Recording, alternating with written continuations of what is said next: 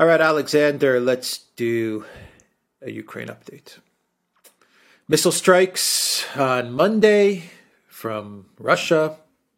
It seems like we're in a routine now with these on again, off again weekly missile strikes. We had drone strikes from Ukraine into Russia, 3 as of this moment of this recording. Saratov, Ryazan, and Kursk, I believe, are the 3. Yeah. And 2 of them were very, very deep into Russian territory. And we have Bakhmut. We also have on the geopolitical front oil price caps, a potential 9th sanctions package, most likely next week. That'll be a done deal as well. We also have Blinken, Congress. They're trying to figure out a way to label Russia as a state sponsor of terror without labeling Russia as a state sponsor of terror. We've had some announcements there, but it's very hard to understand what they're cooking up. Boy, do they want to label Russia a state sponsor of terror, but boy, do they understand that if they actually do it, they're in for a world of hurt. So they're trying to figure out, how can we virtue signal? How can we do this thing, which we want to do so much, without having it wreck our geopolitical position? Anyway, what else do you have in mind? Where do you want to start? Well, should we start, as always, with what's going on the ground, or what? Absolutely. And I mean, the big news are the missile strikes yesterday, which, as you said, are now becoming routine. I mean, the Russians now basically do one big strike like this every week. Sometimes they do a bigger one. Yesterday's was a routine, was about 70 missiles. Ukraine likes to say they shot down 60 of the 70 missiles, and then they admit that 17 targets were destroyed, or at least so I understand, which makes their arithmetic difficult to follow. The missile strikes are now becoming routine. They're becoming more effective in the sense that this is a cumulative problem. Temperatures are falling across Ukraine, shortages of water. I mean, the whole thing is becoming harsher and more difficult for Ukraine all the time. But it's something we've talked about many times. We've talked about these missile strikes. So I suggest that we focus on the new event, which was these counter strikes that Ukraine launched deep into Russia. Now, we have now quite a lot of information about these strikes, which is that they were carried out with an adaptation of the Soviet-era Strij jet-powered drone. By the way, from the Cold War, I remember, we've got, all about these Soviet jet-powered drones. They were the sort of things that, the Daily Express and the Daily Mail used to write about. We used to have them flying over the North Atlantic, and, people got quite scared of them at that time. So it's quite weird, eerie for me to see them all coming back now and being used in this way. But let's put that aside. So the Ukrainians have adapted these drones. Supposedly they have around 150 and are now using them, or trying to use them, to launch deep strikes into Russia. Now, I think this is a big deal. And first of all, I'm going to say a few things. I mean, there's some issues, again, with Russia's air defense systems. And we've got to say this. I mean, these missiles were able to travel across Russia hundreds of kilometers. They do so at transonic speeds. Sometimes they're going at, over supersonic speeds, sometimes, slightly below that. But anyway, they're flying towards these targets in a straight line. They're flying quite low, but not very low. And the Russians claim that they shot them down basically when they reached these 2 very important air bases. Engels is perhaps the single most important air base in Russia and previously in the Soviet Union, because it is the base in Saratov where the big, heavy, long-range bombers, the bombers that can reach the United States, that are part of Russia's strategic triad, are based. The other air base in Ryazan is a rather less important base, but it's still a very important base. You have there the big medium-range bombers, the Tupolev 22Ms, which the backfire bombers with the huge anti-ship missiles. So these are two very, very, very important bases. Now, as we've talked about before, we discussed this when we appeared on Jimmy Dore's show, and there's been one or two other people who say this.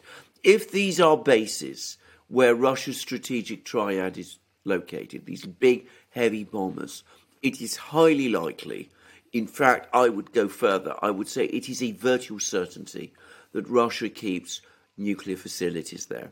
I mean, if they have to alert their bombers to go up, fly in the middle of an air alert with the United States, a confrontation with the United States, I'm assuming that they're going to want their nuclear weapons, the nuclear bombs, the nuclear cruise missiles close to hand. So it's likely that these are nearby.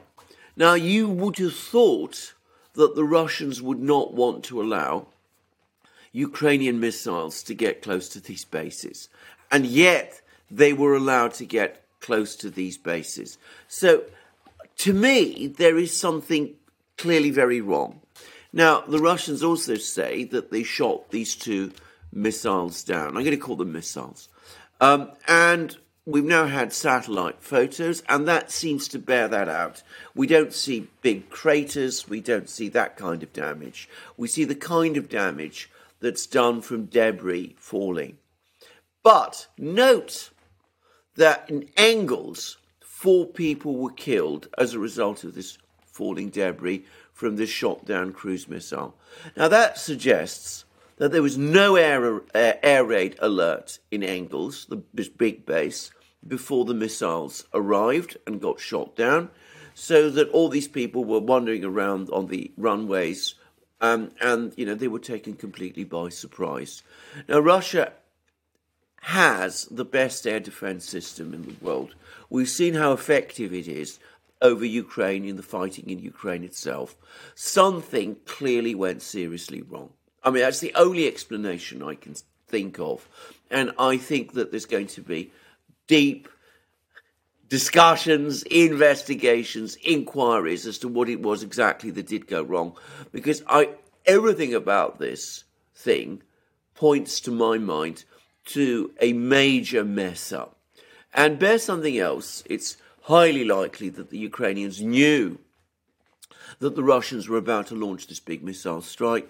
They clearly launched their cruise missiles in anticipation of the Russian strike. So clearly the Ukrainians are getting a lot of intelligence about Russian missile movements, and I think that's something that nobody is at all surprised about, because they're getting information from the US and all of those countries. But the big story is problems with the Russian air defense system. And the other big story is utter irresponsibility on the part of Ukraine, that they're prepared to launch missile strikes like this against air bases where almost certainly nuclear weapons are stored.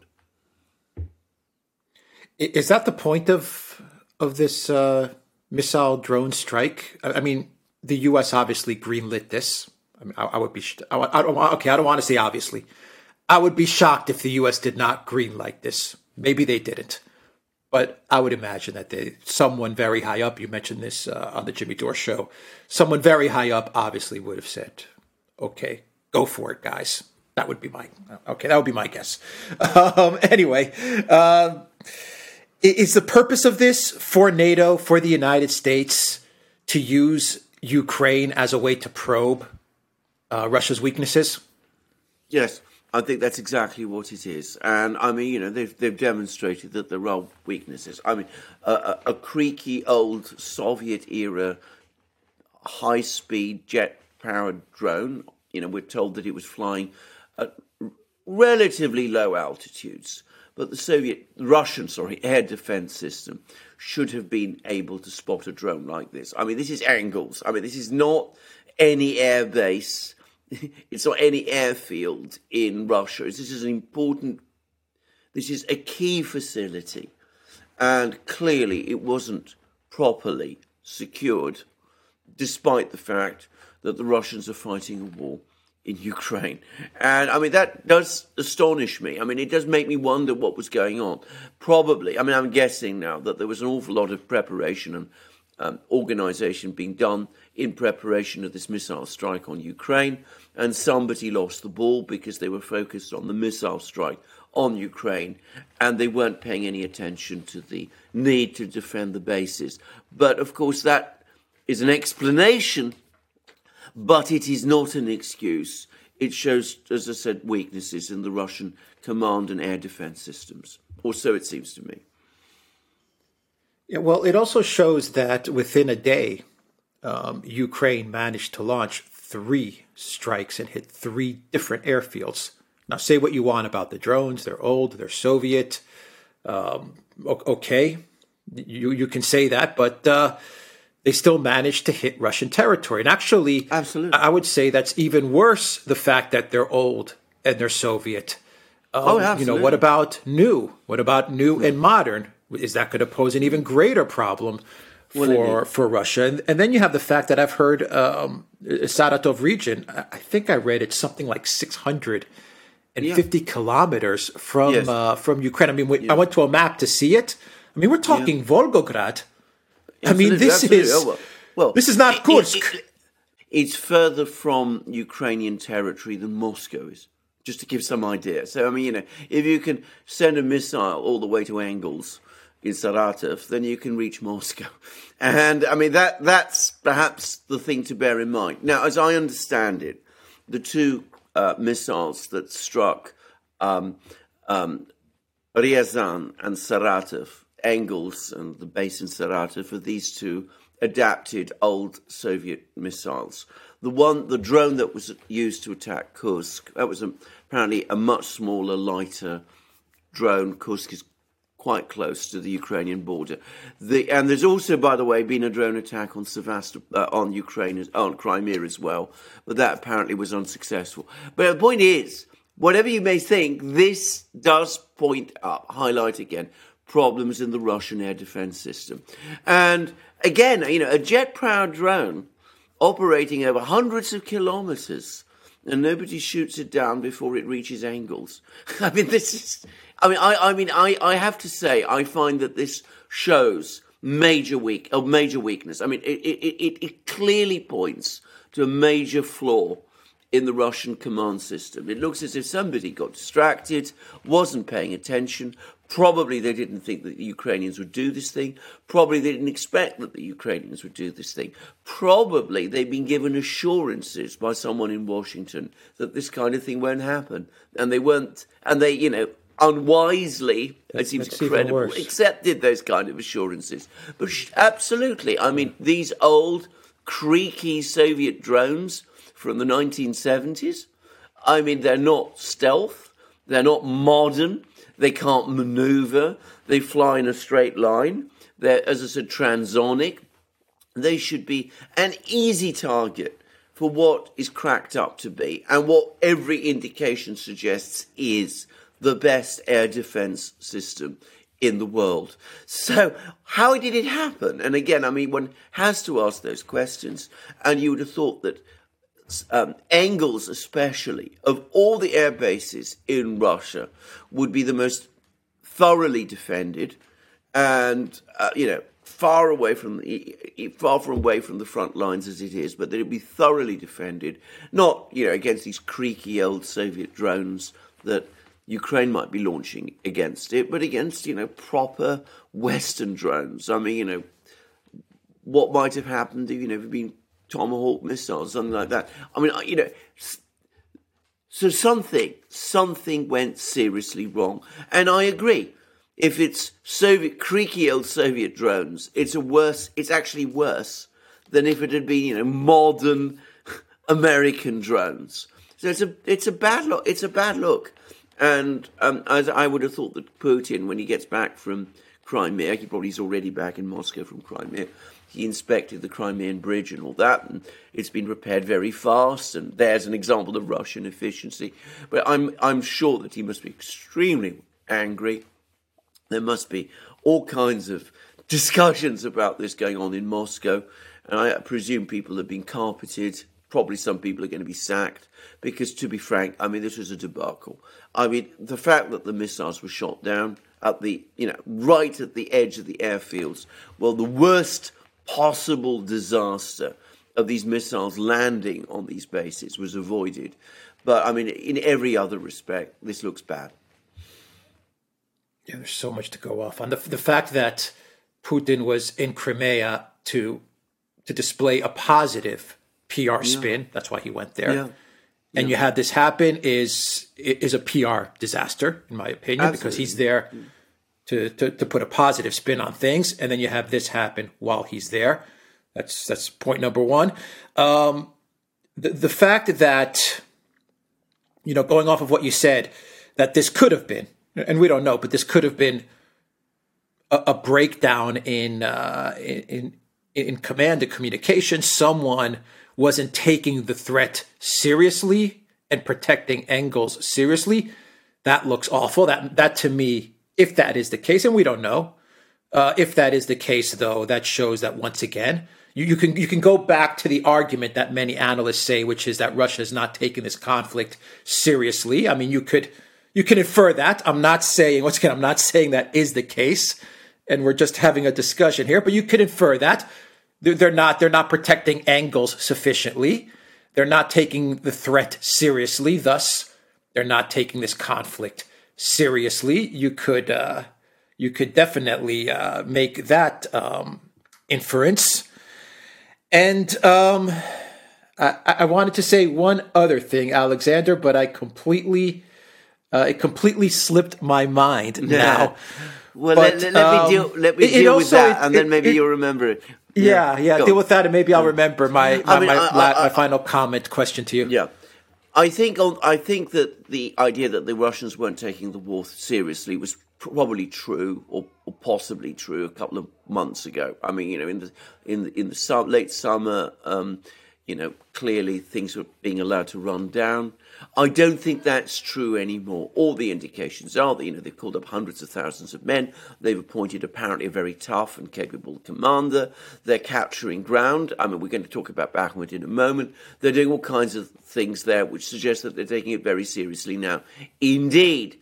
But the further away we get from the front lines, it's clear that, an attitude of complacency and muddle and peace still reigns, and that they still can't bring themselves to understand, further away that they are from the battlefields, that this is a real danger, and that they're really dangerous things, and that they're dealing in Kiev with people who are both reckless and resourceful, and who have political backing in the United States from, people, hardliners there, who are prepared to take extraordinary risks.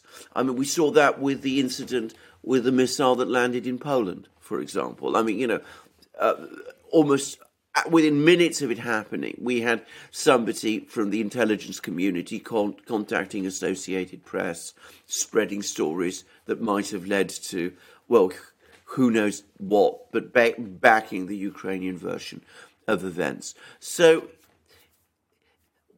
one wonders what has to happen before the entire military system finally is shaken up to the point where they decide that they have to take these kind of precautions. I'm going to say something else. I mean, I would have thought, I speak now as a complete civilian, that given how important Engels is, it would be incredibly well defended at any time, even in the most peaceful times. Yeah. I mean, you would have thought that. I would have thought, be ringed by radar stations and surface-to-air missile bases and all sorts of things of that kind. Bear in mind, this missile can't maneuver, so it was moving towards Engels in a straight line. And, I wonder what was going on. I mean, were all these people tracking it, reporting to Moscow? We're seeing this missile. What are we supposed to do with it? I mean, one wonders whether perhaps there's problems with the command and control system. Perhaps somebody in Moscow was asleep. Perhaps, local commanders are not given the autonomy to make decisions about shooting down things like this, which they should be, by the way. But I don't have answers to that, and probably we won't get full answers about what actually happened. But regardless of that, I mean, it does once again highlight flaws in the Russian air defense system. It reminded me a little bit, I must say this, of an incident that happened in the mid-1980s when a young German flew all the way to Moscow in a sort of plane and landed his plane on Red Square. And apparently the entire Soviet air defense system was tracking him, telling him to go back. And nobody in the entire military structure could make up their mind what to do. And, a whole lot of people got sacked then. And I wonder whether a whole lot of people will get sacked this time. Yeah, okay, so I remember what I wanted to ask you. You said that perhaps the Russians were getting assurances from the United States, from NATO, that they weren't going to, that under no circumstances would Ukraine strike deep into Russian territory. And we've actually heard that from the United States, from the Pentagon, from NATO. We don't want Ukraine to strike deep into Russian territory. We're not going to give Ukraine long-range missiles. In no way are we going to allow Ukraine to strike Russian territory. And they've been saying that since the beginning of this conflict. And they've been very consistent in saying that. And just the other day, we had an article from the Wall Street Journal which said that according to their sources, the Pentagon, the HIMARS that they gave to Ukraine, 20 HIMARS, they secretly disabled their ability, software and hardware, to be able to fire missiles long range. This is what the Wall Street Journal reported just the other day. So my question to you is, are there people still in Russia's command and in power in Russia that perhaps are getting duped? Yeah. Because the West may be saying these things, and maybe there are factions in the Pentagon and the U.S. that really do not want Ukraine to strike deep into Russia. But I'm also positive that there are factions in the collective West, in NATO, in the Pentagon, in the Department of State that absolutely want Ukraine to strike deep into Russian territory. Now, we've talked about this at length, which faction wins when they go up against each other. But I think what you said is very plausible, that the Russian command was getting assurances, don't worry, we're not going to allow Ukraine to strike deep into their territory. They believed it because maybe there's a bit of a hangover in Russia with regards to we still trust the West. We still trust our partners in America and our partners in Europe. And when Macron and Scholz talk about security guarantees, I know they've sanctioned us. I know they're waging war on us. I know they're giving Ukraine weapons and money. But perhaps there's still this hangover effect of we still should believe them, or let's still trust them. I mean, do you think something like that could be absolutely. Play?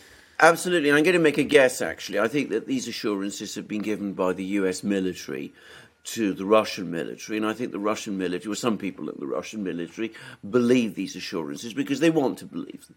And I think that they were duped.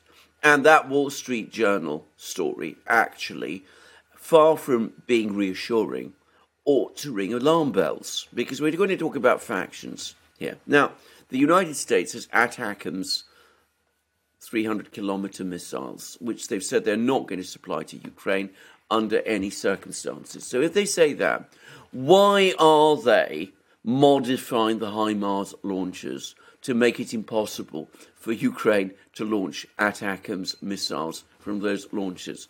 Well, the only explanation that makes any kind of sense is that somebody in Washington, in the Pentagon, absolutely does not want Ukraine to launch ATACMS missiles from those launchers, but knows perfectly well that other people in Washington want to do precisely that thing. So it may be that the Pentagon can block supplies of ATACMS launchers from, say, the United States, but other people in Washington, and we're not going to name names, but, let's say the State Department, are going to talk to Latvia, I don't know who has ATACMS missiles, but somebody, Britain, for example, and that they will supply those ATACMS launchers missiles instead. So they've actually, in effect, sabotaged the launchers that they themselves provided to make that impossible. Now, that says that there is factions, that there are people in the West, and probably in the United States, almost certainly in the United States, who are actually keen on deep-level attacks on Russian territory. So if you are a Russian leader, by now you should know that Western assurances are worthless. These kind of assurances you absolutely cannot and should not rely upon. So if the Americans come along, if General Milley telephones General Gerasimov, the chief of the Russian General Staff, and tells him, well, Valery, please be assured we're not going to send any long-range missiles to Ukraine. We don't want the Ukrainians doing anything like this. What Gerasimov should say to himself, well, it's very nice to hear that from General Milley, but I'm paying absolutely no attention. I'm making sure that all my bases are fully secured. And that clearly didn't happen. Exactly. I think it's something along those lines. Absolutely. And there's still that desire to want to believe in their partners in the West. And I think that's throughout all the ranks of the Russian government, from top to bottom. I think there are still a lot of people who have still not understood what you said, which is, don't believe a word they're telling you. Even after Minsk I and Minsk II and NATO expanding east, after everything that they've done, you still have that effect of, well, they told us that they're going to disable the HIMARS, so, let's believe them and we can slack off a little bit here and there and cut corners. But it's, it's that psychology. Yes, absolutely. I think a lot of them hanker back to the period of the Cold War, when the Soviet Union and the United States were co-equal superpowers, and they did do deals with each other, and by and large, both sides stuck by those deals. And they long for the day when that will happen. But of course, that was a different time, and a different United States, and a different geopolitical situation. And today, everything is completely different. And I think Putin himself, the penny dropped with him some time ago.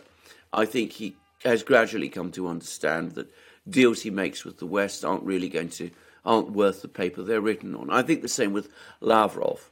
But I suspect others who've had fewer dealings with the West still can't quite bring themselves to believe that if you're getting an assurance from, I'm not saying it was General Milley, but from someone in the West, don't pay any attention. And if you hear that the HIMARS launchers have been adapted to make deep strikes impossible, that shouldn't be a reassurance. It should be a warning. It should tell you that there's somebody else in Washington and somebody else in the West who absolutely does want to launch these kind of deep strikes. Anyway, that's what's happened. We can spend more time analysing this, but I think overall, I'm assuming that from now on they will tighten up and make sure that this kind of thing doesn't happen again. Yeah, okay, so that's a good segue. I don't know if you want to say something about an expected retaliation or the pressure on Putin to retaliate. That's why I don't know if you want to mention something really quickly there with regards to these strikes. What's the political pressure on Putin now to act, if any? Maybe there isn't any. And it's a good segue to also talk about the sweet talking from Macron and Scholz, a type of sweet talking to Russia where they say, well, we need to consider security guarantees now. And, they're coming out with statements like that. And you may want to discuss, actually, I think it's important to discuss an update on the sanctions package after the price cap, after the oil price cap. We now have a ninth sanction package coming into effect. And of course, the Department of State, along with Congress, trying to figure out how to label Russia a state sponsor of terror without actually labeling them a state sponsor of Exactly. terror. I'm going to guess how they're going to try and do that, by the way, how they're going to square that impossible circle, which is they're now manoeuvring to get a resolution through the General Assembly to set up some kind of, the UN General Assembly, to set up some kind of court to carry out war crimes prosecutions of Russian officers. Problem is, the General Assembly doesn't have the jurisdiction to do that. I mean, that the Security Council can do it. The General Assembly clearly does not. So it would have no legal basis. So you could set up a court, but it would have no legal basis. It could, issue indictments. Russians would shrug their shoulders and ignore it. But it's a way of piling on pressure, if you like, giving the impression that you're acting in a kind of legal way. But of course, you're not doing the very dangerous thing of labelling Russia a terrorist state, because if you did that, then of course all diplomatic contacts would have to stop, and they don't dare do that. So they're trying to square the circle with these elaborate legal fictions, which nobody, I think, takes terribly seriously. So that's all I'm going to say about that. But that's right. An example of the kind of, the way in which the kind of trap that they got themselves into. I think the Macron-Scholz things are quite interesting because, and I think, by the way, they are connected to the oil price cap idea, because the Western powers, on the one hand, I mean, they're getting the news from Ukraine, they're getting the news from the battlefronts. They see that Ukraine its economy is now it hardly exists anymore to any intents and purposes. I mean, it functions purely on Western aid now, and the military situation is clearly going wrong. We're getting absolutely horrific pictures from the Bakhmut front. We see hundreds of people apparently dying, getting wounded in the most dreadful conditions. There was a reporter from Corriere della Sera, an Italian newspaper, telling us how bad things are in Bakhmut. Another from the Daily Express, or talking to a Ukrainian military officer, telling us how bad things are in Bakhmut. And we've also got a report from the Russian Defense Ministry confirming now that a whole string of settlements have been captured. And we've seen more and more indications of a Russian military build-up in this area of Donbass. Those hundreds of thousands of reservists are gradually being assembled, put together. I have heard one report, by the way, that if the Russians intend to deploy some of these troops in new military formations, then we've still got several weeks before the whole process is completed. But anyway, we can see that. We can also see reports about how the Russian military is now deploying in ever bigger numbers in Belarus. Lukashenko has talked about the fact that the Russian and Belarusian military have merged. That was quite an extraordinary statement from Lukashenko. So that begs questions about what's going on there. And lastly, and I think you probably saw it as well, a report this morning that the troops in Donbass have received delivery of 200 T-90M tanks, very advanced Russian tanks, which is apparently about the size of the total remaining Ukrainian tank fleet. At least that's what this report said. So you can see all of this build up. Scholz, Macron can see that. They've just got this oil price cap, which we'll come to in a moment. They may think that might give them a little bit more leverage. So they're coming up with all this sweet talk now about, we want some kind of deal. So Scholz says, if we get this deal, the war ends, we go back to the way things were before the war. He's also written a long article for, I think it was Foreign Affairs in the United States, saying we must avoid a Cold War at any cost. This isn't where we want to be. We can't have blocks again. We've got to go back. We've got to avoid a Cold War. And there's even a suggestion that he's come up with an incredibly elaborate idea whereby Moldova gets Transnistria, the Russians keep Zaporozhye and Kherson region and Donbass and their land bridge to Crimea. all kinds of far-fetched and bizarre things, which I'm not even sure that's true, by the way. But anyway, it's the kind of thing you can imagine. And you have Macron talking about security guarantees and all of that.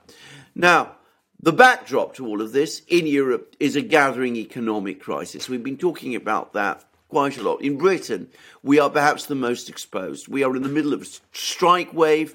Railways are closing. Postal systems are closing. Lots of these problems. They're looking forward to the fact that energy prices are probably going to start rising again in a few months. They're trying to use this brief interval to start some kind of negotiations going to try to find some kind of off-ramp. But the problem they have is twofold. On the one hand, the Russians aren't interested. We've had a whole succession of statements now from Peskov. He said that that's Putin's spokesman. He said that the Europeans are not coming up with anything concrete. We haven't seen any real sign of any shift in position. So, we're not interested. And you have Blinken on the other side, and he's undoubtedly representing here the hardliners in the United States, talking about a genuine peace and not some phony off-ramp, which suggests that he doesn't agree with Scholz and Macron. The one thing he did say, which I thought was interesting, was that he's now talking about the Russians retreating back to their lines, their 24th of February lines. So that does seem to say, even Blinken seems to accept Crimea and the original territories of the two breakaway republics, the Donetsk and Lugansk republics, would remain out of Ukraine's reach. But anyway, that's also, of course, unacceptable to the Russians. So the hardliners in Washington and in Britain, not interested in negotiations. Kiev, not interested in negotiations. Russians, unimpressed by these demands for negotiations. Scholz, Macron, suddenly perhaps realizing the trap they've walked themselves into, trying to find some phony off-ramp, to use Blinken's phrase, but coming up against the fact that nobody takes them seriously anymore. Yeah. A comment on political pressure for Putin with regards to everything that's happened. Now this is in. Does he need to retaliate, or can he ignore I this? think I think that the pressure on him is growing. Now, there's been a lot of talk in the West, in some parts of the media here, about a report from Medusa. This is a Russian dissident website, and they claim that they've got their hands on the results of a secret opinion poll carried out by the Russian secret services, which has been reported to the Kremlin. Now, I'm not sure this is true, by the way, but if it is true, it's interesting because it shows that 52% of Russians want negotiations to end the war, 25% don't want negotiations. And Medusa spins this, and people in the West spin it as a sign that, Russian support for the war is softening. I think it tells us the exact opposite, because, of course, the Russian government's official position, going all the way back to the start of this military operation, and still now, is that they are prepared to negotiate. And only 52% of Russians, according to this opinion poll, say that they agree. That's just a bare majority. 25% don't want negotiations. They want presumably they want a military, just a military solution to this conflict. My impression, and I'm getting lots of anecdotal comments from Russia, I'm also seeing the public opinion polls as well, is that Russian public opinion is hardening. I got a message from somebody in Siberia who said that their people, really feel that this is being done in a far too gentle way. They want to level the cities and, do all kinds of other things. I don't want to go into the details of what people there are saying. And I think that opinion, which is hardening all the time, is going to be even more determined to see some kind of strong response in response to this attack on Engels and deep in Saratov. So I think the pressure on Putin is growing. I think it's still containable. I think he's still very much in charge. But to reiterate again a point I've made before, a point which every other responsible observer of Russian affairs says, the threat to Putin does not come from the liberals, who, pro-Western liberals in Russia. Potentially, it comes from, the patriotic nationalist opinion, which think that he's been altogether too soft. And this particular incident with these strikes plays into that. Yeah, exactly. All right, we will end it there. TheDuran.locals.com and go to the Duran shop, 10% off. Use the code GOODDAY. And we are on Rockfin as well. Link down below. Take care.